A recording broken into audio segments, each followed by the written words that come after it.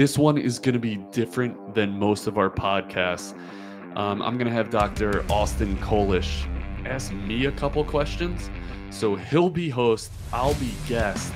And hopefully you guys get a little bit out of my journey. Obviously, it's not my favorite topic, talking about myself, but Austin did a really good job of pulling some things out in terms of the founding of True Sports Physical Therapy, what makes us different in the field, and how you can jumpstart your career, whether you're thinking about entrepreneurship or whether you're thinking about just improving your clinical outcomes, your clinical interactions, and the buy-in with the patients that are sitting right in front of you.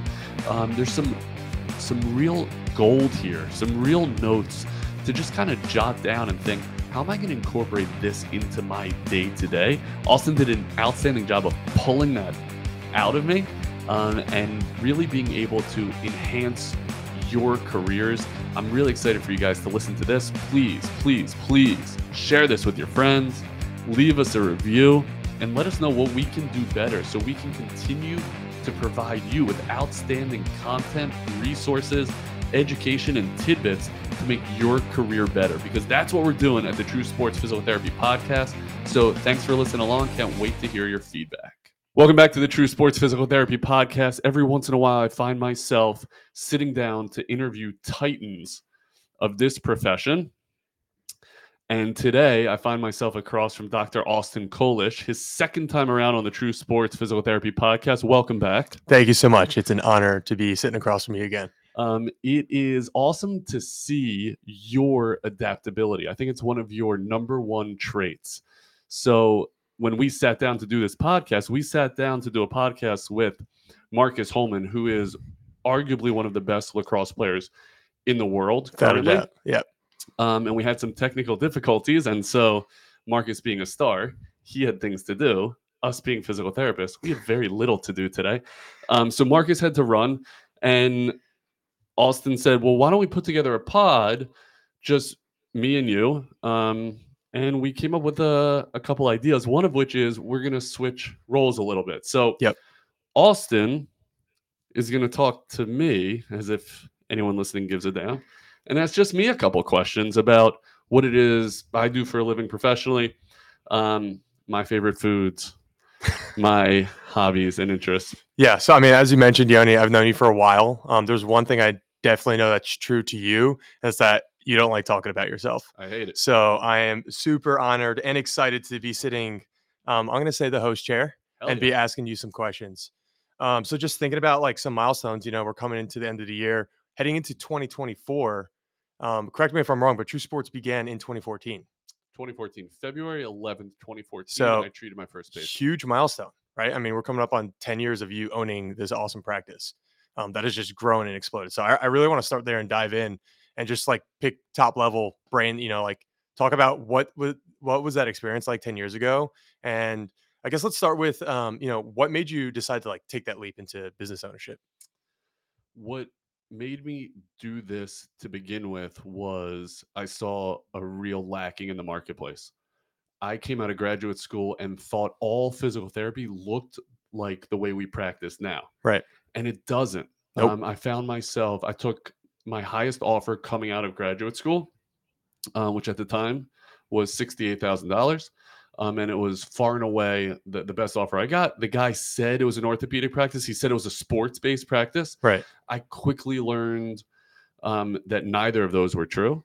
I was treating very rapidly at a very rapid pace, 3 patients an hour. And I did a lot of handing off. And that wore me out really quickly, unfortunately. Every day I would walk in and do the math of how much more I was making that day than I would have made had I taken a lesser offer, and it was like pennies. And I'm like, what the hell am I doing? And so that was in Baltimore County.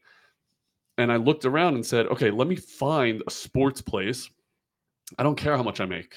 I was lucky enough, my wife was working as a nurse at that time, and I just didn't care about money. Right. And I was like, let me just find an awesome job.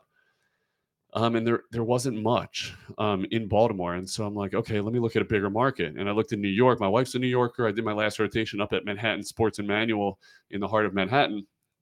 And I said, let me look up there. Yeah. And I looked up there and I found 1 or 2 places that I thought actually were sports places. and they offered me less money in Manhattan than I was making That's in crazy. Baltimore County. It was Yeah. crazy. And it's funny you mentioned that, and I talk about this a lot. I think we actually talked about this when I was last on the pod, but that idea that the marketing towards the general public that doesn't know the difference, and they'll put sports medicine, they'll put sports rehab, they'll say we treat athletes, and they'll slap that on anything. And you walk in, yeah, it's exactly what you described. It's a mill where they're treating 4 or 5 an hour, and a lot of the times it's like an older population, maybe even like geriatric orthopedics. So I definitely relate with that. And I, 10 years later was going through that same type of search initially when I came out of school. So what was crazy to me was the economics. I right, just I didn't understand it. I didn't understand why I would be making less in Manhattan than I would here, and my rent would be double. right.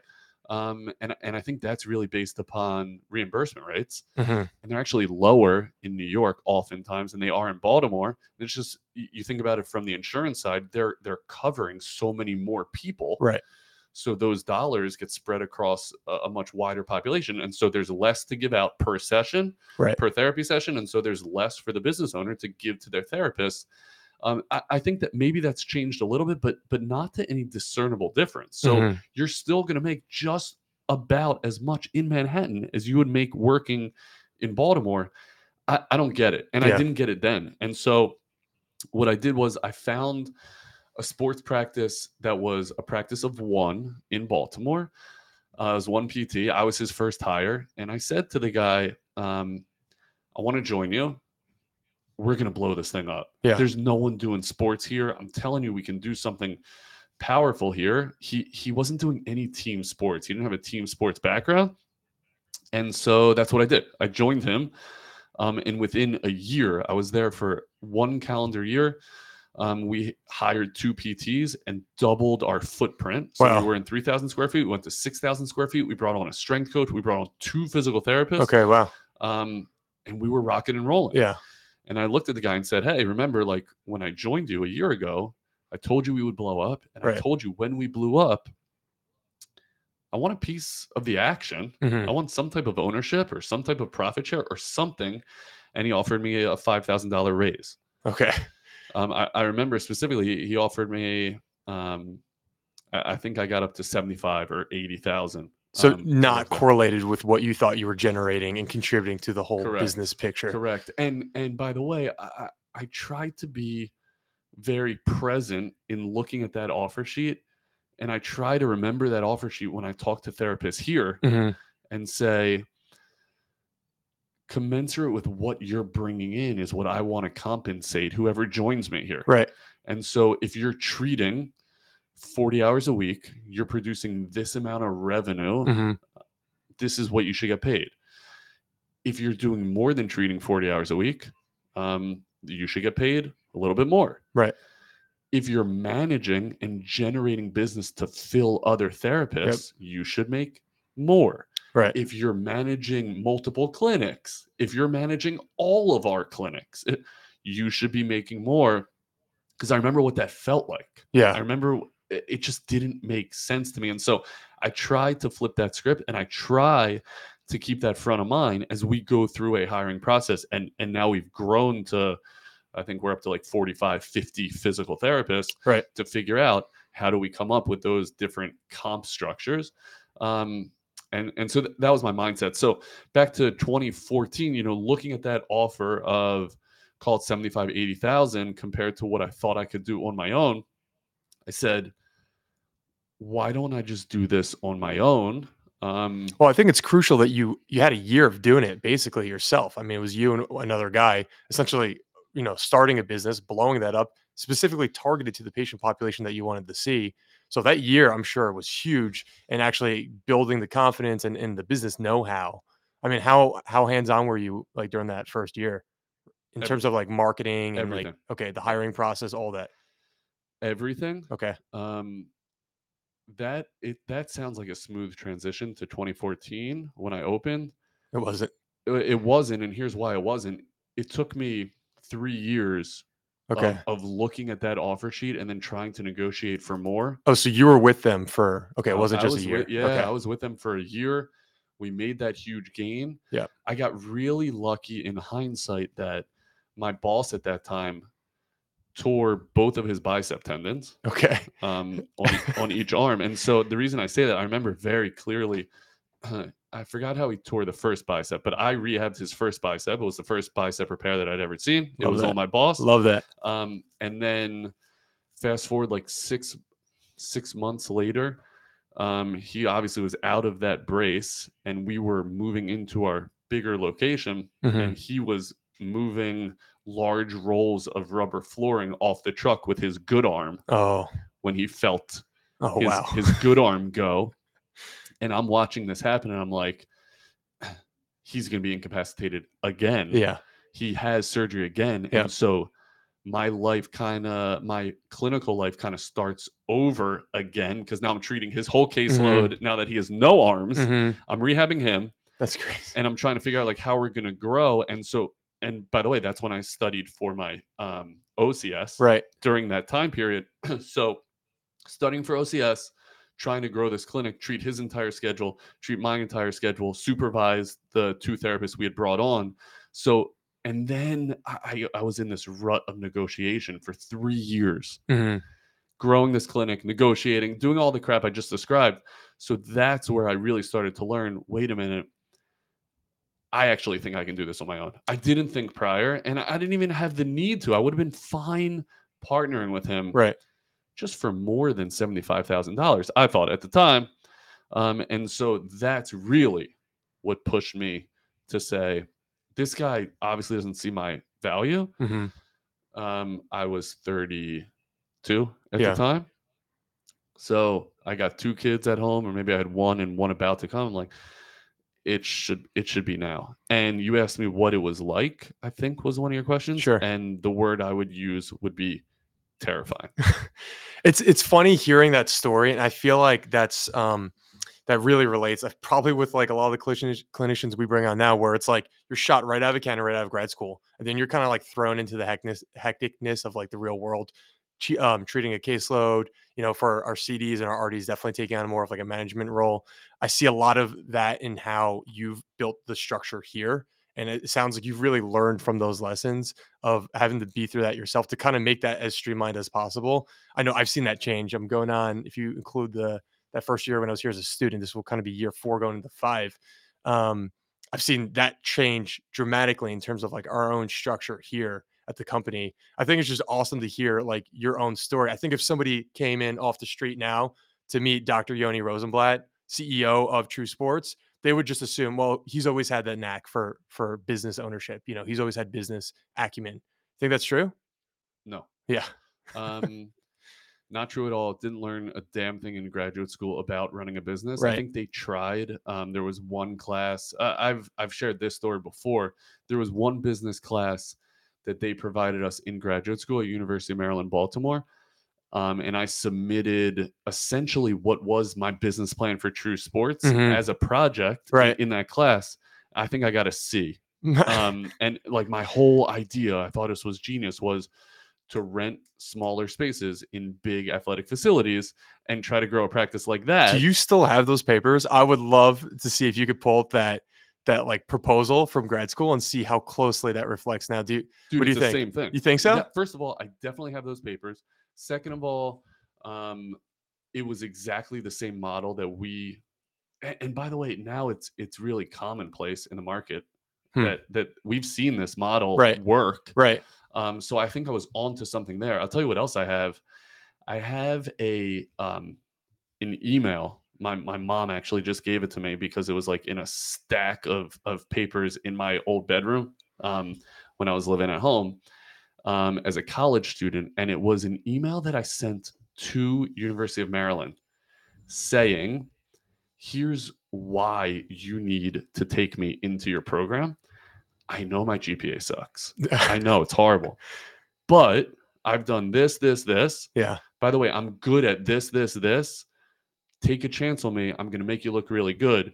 It was an email that now it was printed out on paper that I had to tear off the sides of the paper because it had those holes that old school printers used to use to flip things through the printer. And it's just the way print before laser printers were everywhere. That's what we used. Yeah. But that's I'm the going to say, paper I that don't even know what you're yeah. talking about. So, And maybe like 3 people listening do, but it was typed up on that paper. But I think it shows you I didn't academically, by the numbers, I didn't deserve to get into graduate school, but there are no, things. yeah, no, for sure. And what I'm hearing from that is that you had self-awareness to know, hey, what am I good at?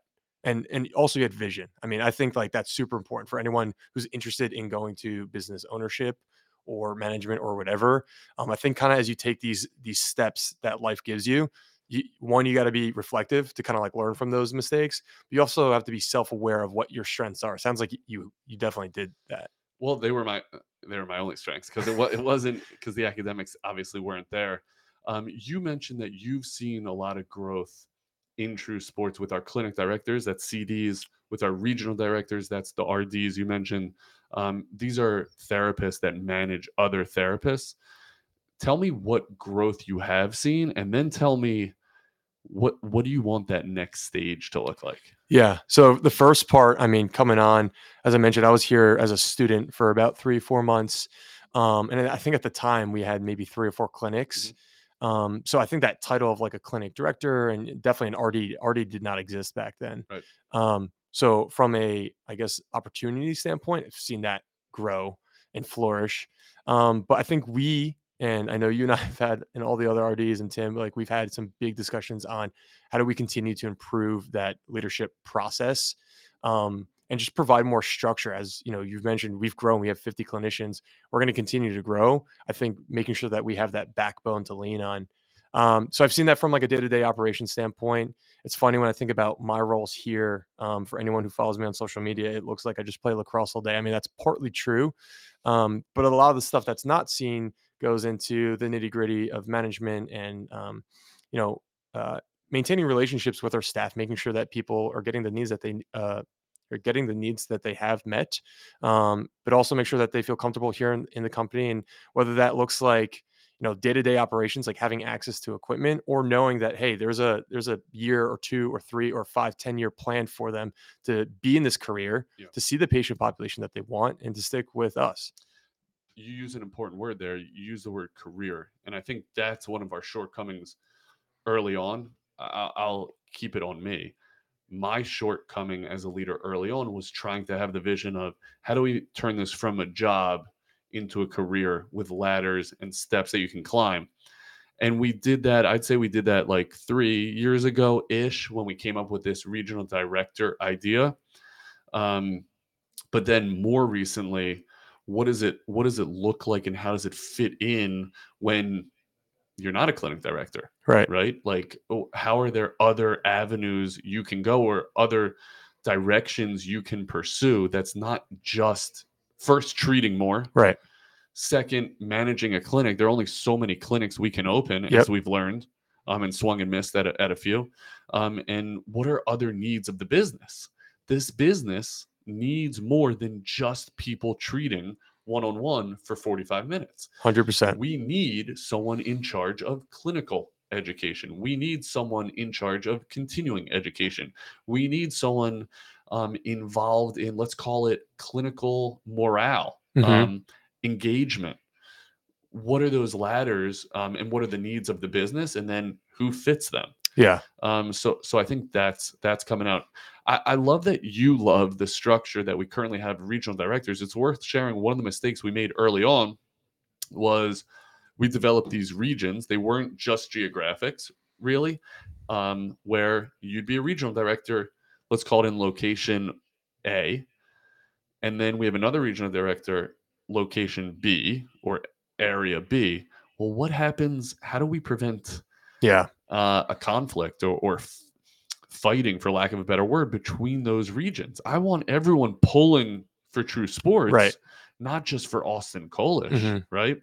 And one of the ways we've gotten around that is said, okay, here are your regions. It's nice to say everyone is super altruistic. We want the whole business to grow. Sure. That's great, but when it comes to putting food on the table, those are real. Those are tangible things you're arguing about, or maybe butting heads about. No, that's my referral source. Right. No, that I developed that patient lead. Why are they going to Tim's region or someone else's region?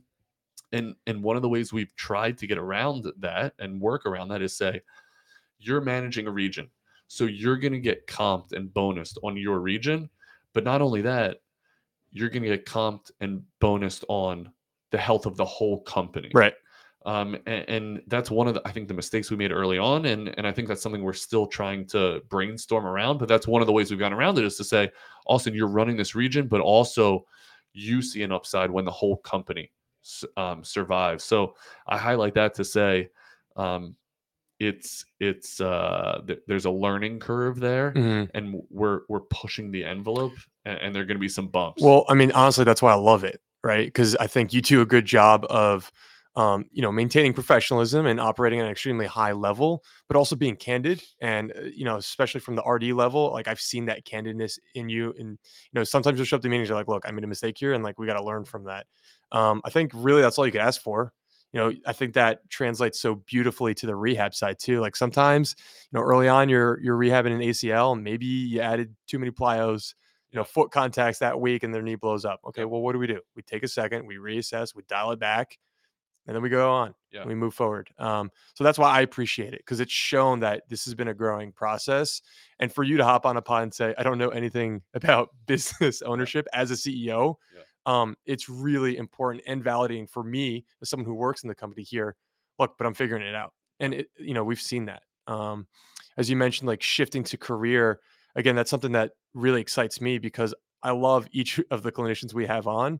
And part of the vision is like, spreading essentially the good word of True Sports, which, by the way, is just one-on-one care for 45 minutes and operating at a really high level, meeting athletes where they need to be. It's something you talk about all the time on these pods. And it's something that every one of our clinicians really believe in. In addition to just like learning from your mistakes, any other good resources, or did you have a mentor perhaps that kind of helped you navigate this space? I've had a few mentors. I still do. I had a mentor who was very close to me. Shares a family line with me. Okay. And so early on, I've always been gung ho about whatever it is I do, Yeah. business wise, sports wise, whatever.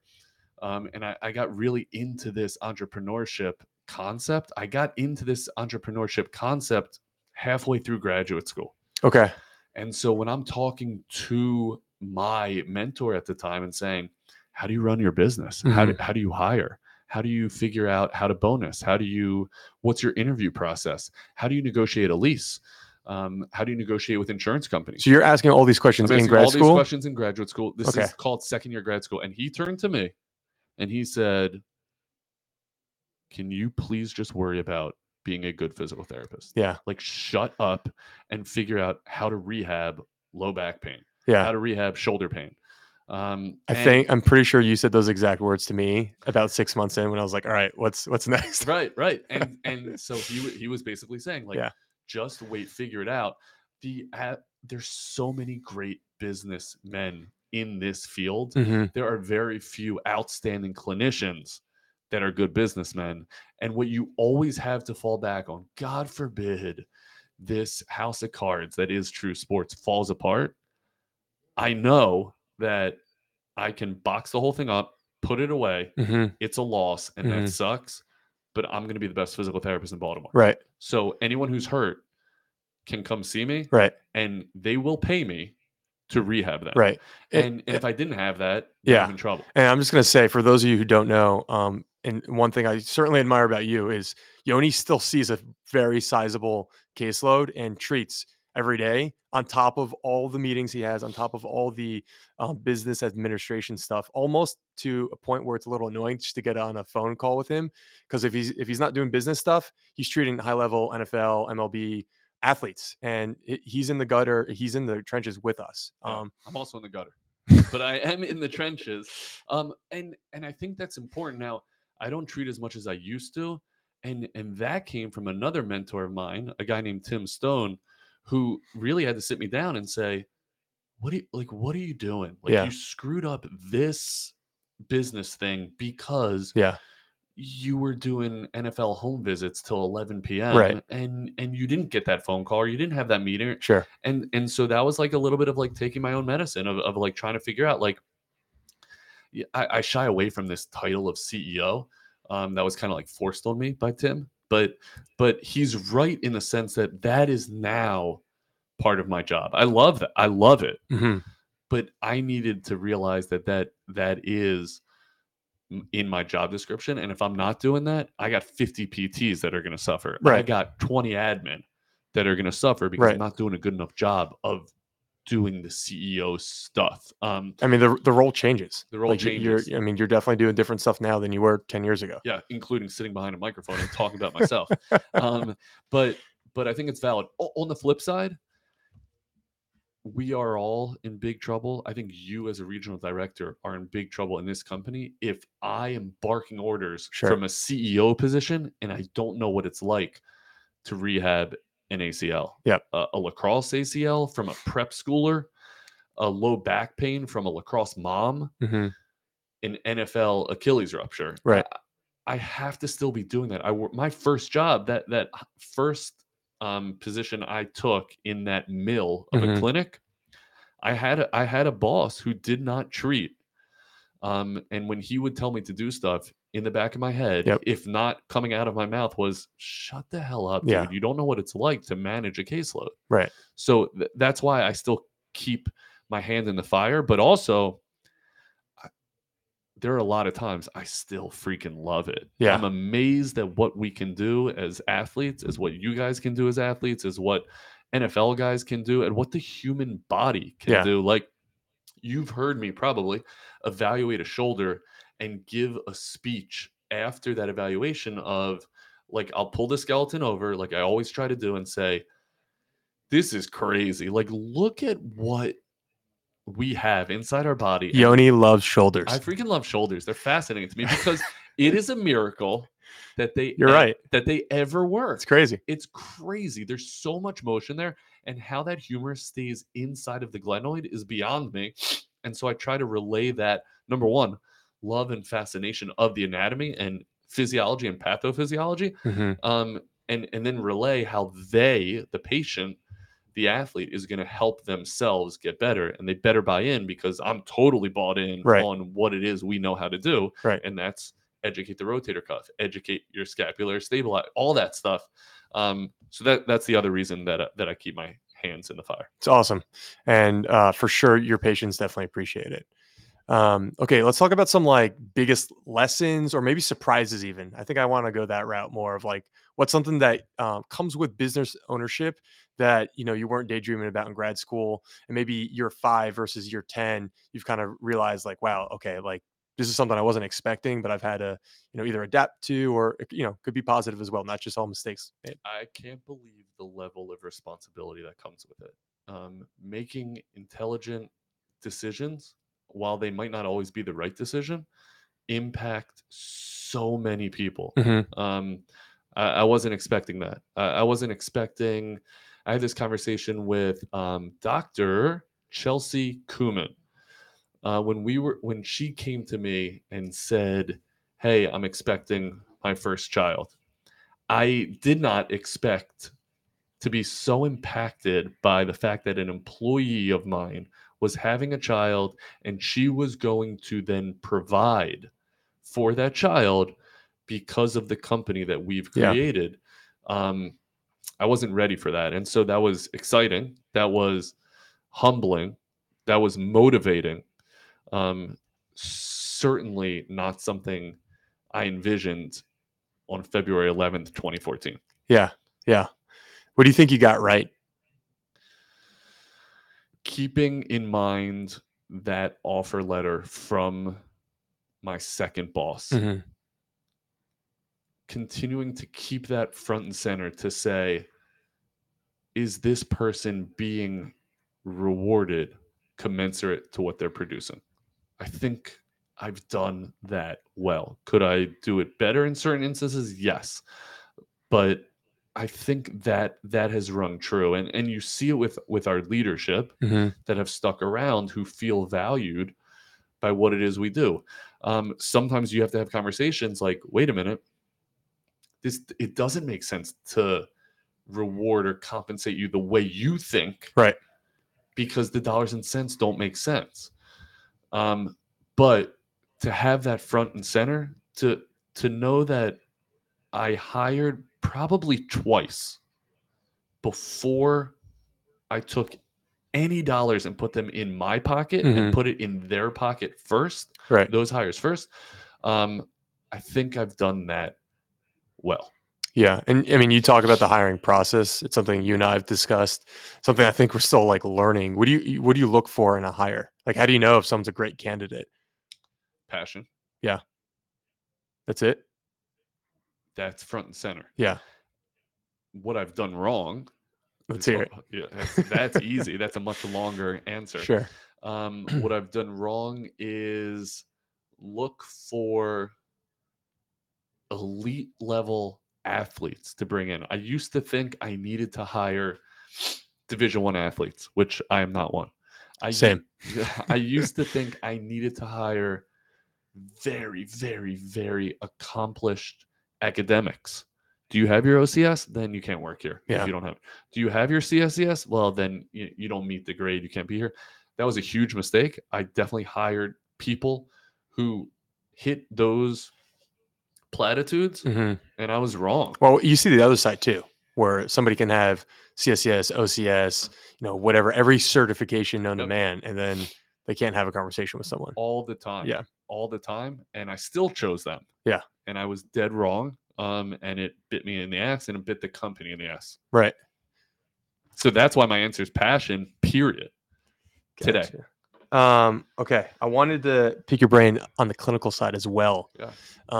Going into over a decade of treating, which you've been now, what's changed most clinically? What do you do differently now than, maybe you weren't thinking about the first couple of years out of school? Okay. Let's talk pathology specific, Sure, or region specific with the knee. Yeah. I mean, let's talk about ACLs. No one told me about terminal extension and its level of import. I don't know where I learned it. I wish I could. I would love to give one person credit, like, hey, he showed me knee extension, and that's the most important thing. But I eventually came to it somehow. This idea of a heel pop and being able to own the patella sliding superiorly, letting it sit down inside the femur, or on top of the femur, and allowing that heel to pop up and the tibia to translate all the way towards terminal knee extension.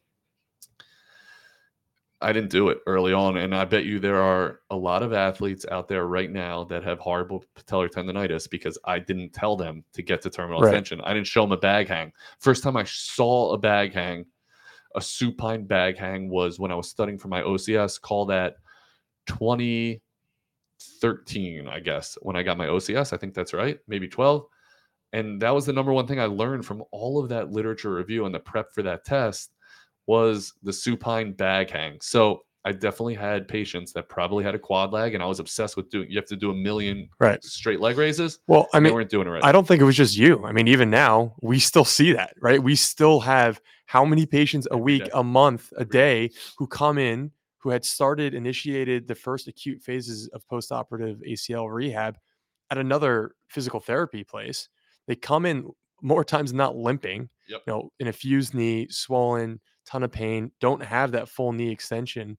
And they just didn't know about it. So I feel to an extent, we're a bit in an echo chamber where I hear the word heel pop probably 100 times a day, and 75% of it's just coming out of my mouth. But I think part of what makes our true sports community so passionate on that is because, again, we see that every day, limping into the clinic. That's knee. Yeah. Shoulder wise, things that I've come a long way on is this scapular retraction concept. It is important. It's important that you're able to set your scapula. It's important that you're able to put it in your back pocket or whatever cue you want to use. It's also important for it to protract, and for it to slide around the rib cage, and how well an athlete handles their scapula and thereby humerus when it's outstretched. When they're following through, let's say on a pitch, for those of you listening, that came late for me. So I think that's also super, super important. The other thing is FAI and hip impingement. When I came out of grad school, so I've been treating for like 15 years, When I came out of grad school, I don't think we knew what the hell FAI was. Let me rephrase that. I didn't know what FAI was. Okay. It wasn't covered in graduate school properly. I didn't understand the mechanics of the hip joint, how it relates to the shoulder joint, how similar and also how different they can be. I just think we were obsessed with, at that point, glute strength. Mm-hmm. Same thing with the knee. Oh, it must be coming from the Right. glutes, right? And now we've moved further down the chain towards quadriceps. Right. I'm sure you see it with like knees over toes, him getting into anterior tib and how that's the panacea. Mm-hmm. And oh my God, how have you not been hitting your anterior tib? That's why you have knee Right. pain. That might just be a bit more of a symptom of like social media. No and like question. we want to find right. a thing to hang on to. You're right. And we didn't have that 15 years ago. Yeah. But I think we've gotten away from the glute. And I think if you look at studies that glute control and hip control is far less important than quadriceps Mhm. control as it pertains to anterior knee pain, whatever that is, whether it's patellofemoral syndrome or whether it's tendonitis, patellar tendonitis. I think I've seen that come a long way. Right. So I have two thoughts in my mind. One, I think it's crazy because you're talking about the importance of like glute strength emphasized in school. By the way, I came out of school later than you. I was taught the same thing. Yeah. No one's talking about knee extension or quad loading for ACLs. No one's talking about that for FAI either. Yeah, and what worries me about that is the professors that are living Yep. in this academia. How much are they treating? I hate to say this. How much are they on social media? How much Right. are they looking at what is current? What are the fads? And are we getting that across to the students to whatever degree you like that fad or social Yeah. media? But it's important, and it's such a massive sample size. Right. So that there's so much gold there. I look back at some of my professors and think, were they treating athletes? Then why are they teaching that course? Right. And we were just missing it. I've seen my graduate school now start to bring on some faculty that have a little bit more bearing inside that athletic world, to good ends. Yeah. I will get students now that do understand some of that quad loading concept.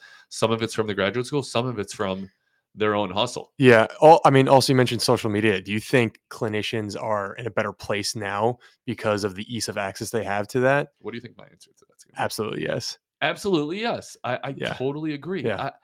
I didn't have a way coming out of graduate school. This makes me sound really old, but I didn't have a way to find the information. Mm-hmm. It was very hard to unearth these resources. You had to find strength and conditioning. Right. I got lucky that I found strength and conditioning when I joined the second practice that I was part of, because they were in-house with strength coaches Mm-hmm. who knew a lot more of that world than the doctors of physical therapy. So now we see this beautiful amalgamation of strength and conditioning and rehab. I mean, I talk about it candidly too. My first year of PT school, I almost dropped out because in my head, I didn't really have a good perception or understanding of what physical therapy was. Yep. I knew I wanted to work with athletes within some regard. What were you going to do? Be a strength coach.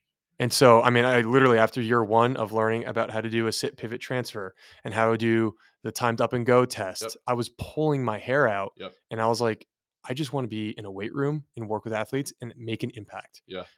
So I seriously considered dropping out. And it wasn't until I think I saw Lax Doctor throw back to Tim's old handle on Instagram. And then I went down this crazy rabbit hole. I'm pretty sure I sent you a DM.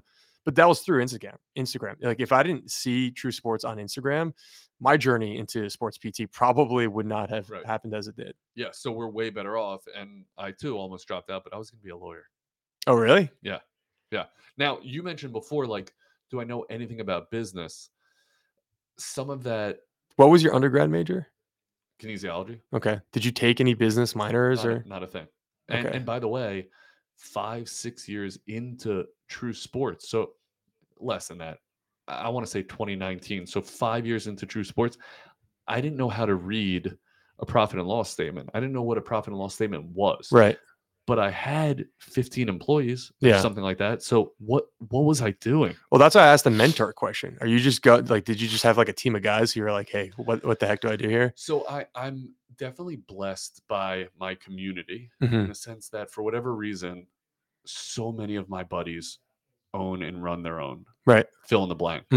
Law firms, dental practices, construction companies. So they're in it. They're learning it also. By the way, their education was not business. It was in law, or Yeah. it was in dentistry. Did you find that those other professions kind of like almost help them with their business ownership? Because I know from my end, again, as you mentioned, I probably had one class. Yep. I'm like, how to run a clinic. Yep. Dental, yes. Yeah. They are awesome at it. I don't know if it's in their graduate programs, but there's definitely like this awesome, and we haven't now in physical therapy. In the last few years, we've come a really long way with the business side education Mhm. of it. Dental, it's there, and it's robust, and it's awesome. So they got it at least once they got out. Right. I was fortunate enough. I forgot who pushed me to take this Goldman Sachs business course. It was called 10,000, Okay. and you applied to get into it. I can't remember who told me to do it. It might have been my accountant at the time. I can't remember, but I owe them a huge debt of gratitude. I owe Michael Bloomberg a huge debt of gratitude because he sponsored the whole thing. Goldman Sachs, 10,000 small business. You can look it up now. We can put a link in the show notes. Sure. And what you do is you apply to get in. You have to have a certain amount of revenue in your business already. You have to have a certain amount of employees in your business already. And it is business 101. And you're in a class. I think I had 50 classmates, maybe a little bit less. And it's Thursday, Friday for like 3 months. Okay. And you don't go to work. You Yeah. go to school. Yeah. You go to class. And they teach you how to run a business. And that's, you have marketing, you have financial statements, you have Was that targeted towards healthcare, or that was just like business no, ownership? not only that, I was the only, they section it off. They will only take a certain amount of people from a given industry. Mhm. So there was certainly no other physical therapist. There was no other medical professional in my class. Interesting. It was restaurateurs. Hmm. It was teachers. It was a lot of government facing. It was construction workers. I stay in touch with them now Okay. to some degree, but they taught me so much In that 3 months. in that 3 months. And a huge credit to our team here at True Sports, who allowed me to step away Right. to go do that, because I was totally absent every single Thursday, Friday, and I'm absent on Saturdays, Right. where just education, and that totally allowed me to have somewhat intelligent conversations with my accountant, with my attorney, with because with my landlords, Yeah. because I never would have known how to go about that. And then And how many clinics did you have at that point? 3 or 4, Okay. 4 probably. Okay. So things were picking up, and Things were picking up, and I'm you like, were like, I gotta. what do I do? Yeah. And I might have been one of the smaller businesses in that class. Okay. I think like I barely qualified to get in, but it was awesome. And they had classes like where, oh, your capstone project was a new business idea, and you had to pitch it Shark Tank style to investors. That's awesome. Yeah, it was awesome. And True Sports won that thing. Hell yeah. Like they were like, people were thrilled with it was before we opened Columbia. Okay. My pitch was our Columbia clinic. That's awesome. Why did I think it would work? How would I take on money and investors? And yeah, it was super, super impactful. So my question to you, and it's a question I get from parents all the time, how come there's not more of this? How come there aren't more physical therapy practices that are built with the same ethos of we want to provide extremely high level care one-on-one to athletes? Because it is the slowest way to make a lot of money. Really. Yeah. That's why. When I talk to my accountant, who is a self-described just a boring accountant, he just looks at numbers, and he looks at our P&L Mhm. and says, Yoni, what are you doing? If you can make this amount of money treating this many patients, why don't you treat more Right. patients? Double it, triple it. Double it. Yeah. And by the way, as soon as you sell this company, whoever buys it Is going to do it. is going to do that. Yeah. So why are you letting them make all that money? Why are you paying your therapist like this Mhm. if you're only generating this amount of revenue? And that's because we're in network, that we're only able to generate a certain amount of revenue. And so our margins are slim. Yeah. You've heard me say that a million times. Yep. The money has to come from somewhere. Where is it coming from? And so that's most likely one reason why there aren't more true sports. Yeah. Well, it also sounds like it's a lot of effort on your end. One, to have the passion, as you mentioned, to want to be in that field, but I guess the wherewithal to take that leap and to start that endeavor.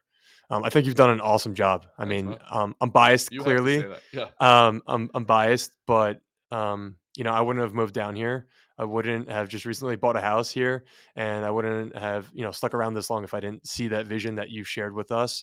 And I think that's all credit to you. Again, just being transparent and candid in that regard. Well, what's crazy is Austin Collish, have been out of school for 3 years. Mm-hmm. Yeah, 3.5.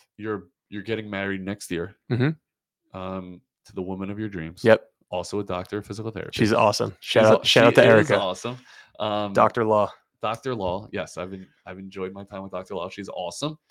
But the fact that you're able to do that is just shows that the model works. Yeah. And it can work.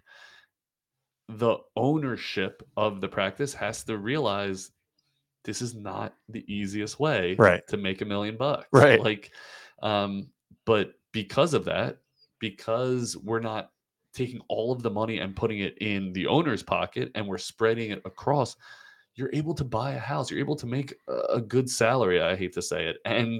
And you're able to have a career. Mm-hmm. If this was 2016 and we didn't have these ladders, you would be out on your own, just like I was out on my own, trying to do the same thing. And you'd probably be making less money, way more risk. Mm-hmm. And yeah, maybe you'd be able to buy that house, but when you went on vacation, you would be making zero money. I mean, their risk side is huge. It's huge. And I would challenge any of our clinicians who haven't spent some time thinking about entrepreneurship, but that's a huge aspect of it. That risk side. For those clinicians out there listening who haven't already applied for a job here, I highly encourage you to do that. But if they're maybe thinking about taking that leap, advice for them, as they kind of start their own business. How do you mitigate that risk? One of the ways I mitigated the risk was the model I hinted at was renting space in other people's gyms. It allows you to be super flexible. Allows you to be really flexible. Yep.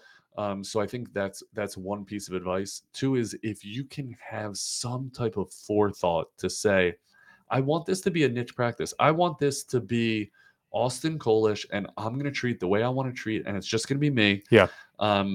What does that look like? What does it look like to say, I don't want it to just be me. I want it to be other people working underneath me. There are different structures and philosophies that go into the founding of that practice. So see if you can have that some type of forethought or foresight as to where you the proof of concept is there. Yeah. I mean, if you want to be a PT and see athletes, it's there. But I like your point about like that niche population. Yeah. Make sure you're treating the people that you want to treat. And that's okay if it's geriatrics, that's fine. But how do you find them? Where do you find them? And then do you want it to be just you, or do you want it to be a business? They're just two different kind of outlooks, I would say. So that would be one really big piece of advice. Did you have the vision that we'd be where we are now? I didn't have the vision that we would be at the scale we're at now. Okay. I did not have the vision that we would be 50 PTs in. You think that's important though? So like say I want to start my business tomorrow. I think I would have been better off. I would have made decisions differently. Mm-hmm. I would have had conversations differently. If I had that thought, I probably would have avoided some of the mistakes that I made had I had that vision. So that'll be one. Two is, and you hinted at it, mentors. It's awesome. And I'm totally open to answering any questions that kind of come my way. So, and everyone is so accessible these days via social media. So find those mentors. But there's so much to learn from people that are not PTs. Mm-hmm. So as much he's not my personal mentor, but I love Tim Ferriss. Like I devoured his books and content. He doesn't know physical therapy from Adam. He might know a little bit now, but his precepts and concepts are ones that I employ in physical therapy, just like you could do in dentistry, just like you could do in anything. Right. So there are these, business is business. Right. And so understanding that, make sure you are reading. One of the most impactful books that I read was something called Setting the Table. And it's written by one of the leading restaurateurs in the world. I can't think of his name now, but he was the founder of Shake Shack. Okay. But more importantly, he has also elite level restaurants in Manhattan. 11 Park Madison, I want to say, is one of his restaurants, one of the top restaurants in the world. How does he run them? How does he relate to the clients that walk in? And he talks about it, that it's all about hospitality. Yeah. And that he doesn't know anything about physical therapy. Right. But what makes True Sports awesome is our service. Sure. And we are in the service industry. Right. And Gary Vee, same way. Like, once you realize that we're all doing the same thing as providing outstanding care, those become your mentors. So keep learning, keep reading, and don't be pigeonholed to just True Sports Physical Therapy Podcast or just Kelly Starrett, who is a legend in his own right. Look at the Tim Ferrisses of the world, you know, look at the Gary V's of the world, look at the Patrick Bet-Davids of the world. Like, these are guys that are titans in service. Right. And that's what we do. I wanted to ask you, I love that you dropped the book title. Yeah. Any other books? Yoni's an avid reader. He's always challenging me to read new books. Give me 2 off the dome. Unreasonable Hospitality by Will Guidara. He worked for the guy who wrote Setting the Table. Okay. Setting the Table was recommended to me by a restaurateur in Frederick, Maryland. But Unreasonable Hospitality, the stories he shares are fascinating. And now I'm about halfway through Patrick Bet-David's Choose Your Enemies Wisely. Those are 2 books that I would say are must reads. That, and I loved Abraham Lincoln. What? You're talking something the president? Team of Rivals. Okay. Team of Rivals. Yeah, because he did something amazing. This guy, first of all, he fails a number of times, right? As we all do. As we all freaking do. Ran for office a number of times and lost. Then he wins. Mm-hmm. He wins the presidency. Yoni's also a massive history buff. And you know what he does? For those who don't know. When he wins the presidency, you know what he does? What does he do? He brings in all of his rivals into his cabinet. And he says, yeah, I know we fought about this, but you have obviously these unbelievable leadership skills. Let's work together. Well, that actually ties into a book you had recommended for me, probably not long after I had just started. And I would highly recommend it to anyone who's in a leadership position, whether you're a coach, a manager, a CDRD. It was Radical Candor by Kim Scott. That book was awesome. And she actually narrates the audio version, which is huge. But part of what you just talked about is like, don't surround yourself with like yes men. Yeah. And find ways to have like really critical, candid conversations with people. In the ways that you give positive feedback and the ways that you give and receive negative feedback. That's been huge for me as well. And that the ability to do that well is such an asset when running your own business. The name of the author of Setting the Table is Daniel Meyer. So the way you share feedback constructively, the way you're able to have tough conversations, I think Tim Ferriss said, we are only as successful in as many tough conversations as we've had. And so just being comfortable in those conversations and developing the ability for the person receiving that feedback to know, I'm not critiquing Austin Collish as a human. I'm giving you feedback on your work product. Yeah. Austin, you want your work product to be better. I want your work product to be better. How do we work together to make this work product better? As opposed to, Austin, you screwed up that eval. Yeah. I saw that review they wrote about us and it sucked. So what the hell? That's very different than, sounds like it was a tough eval. They shared this feedback on their review. How can we go about this differently next time? And is there a way to maybe rectify that poor patient experience so that it becomes a positive one? I really liked that message because you're almost dissociating the individual from, again, like you mentioned, their work product. Like, just because you maybe didn't have the best performance at a given task or at a day, that doesn't mean you're a bad person. Yep. And I think that's like really important, and definitely having seen that in a position of responsibility to manage other people, being able to make that separation is like super key. And by the way, going back to the question you asked in the middle of what do I hire for, that passion, if that person is passionate about physical therapy and about their work product, I know they want to be better. Right.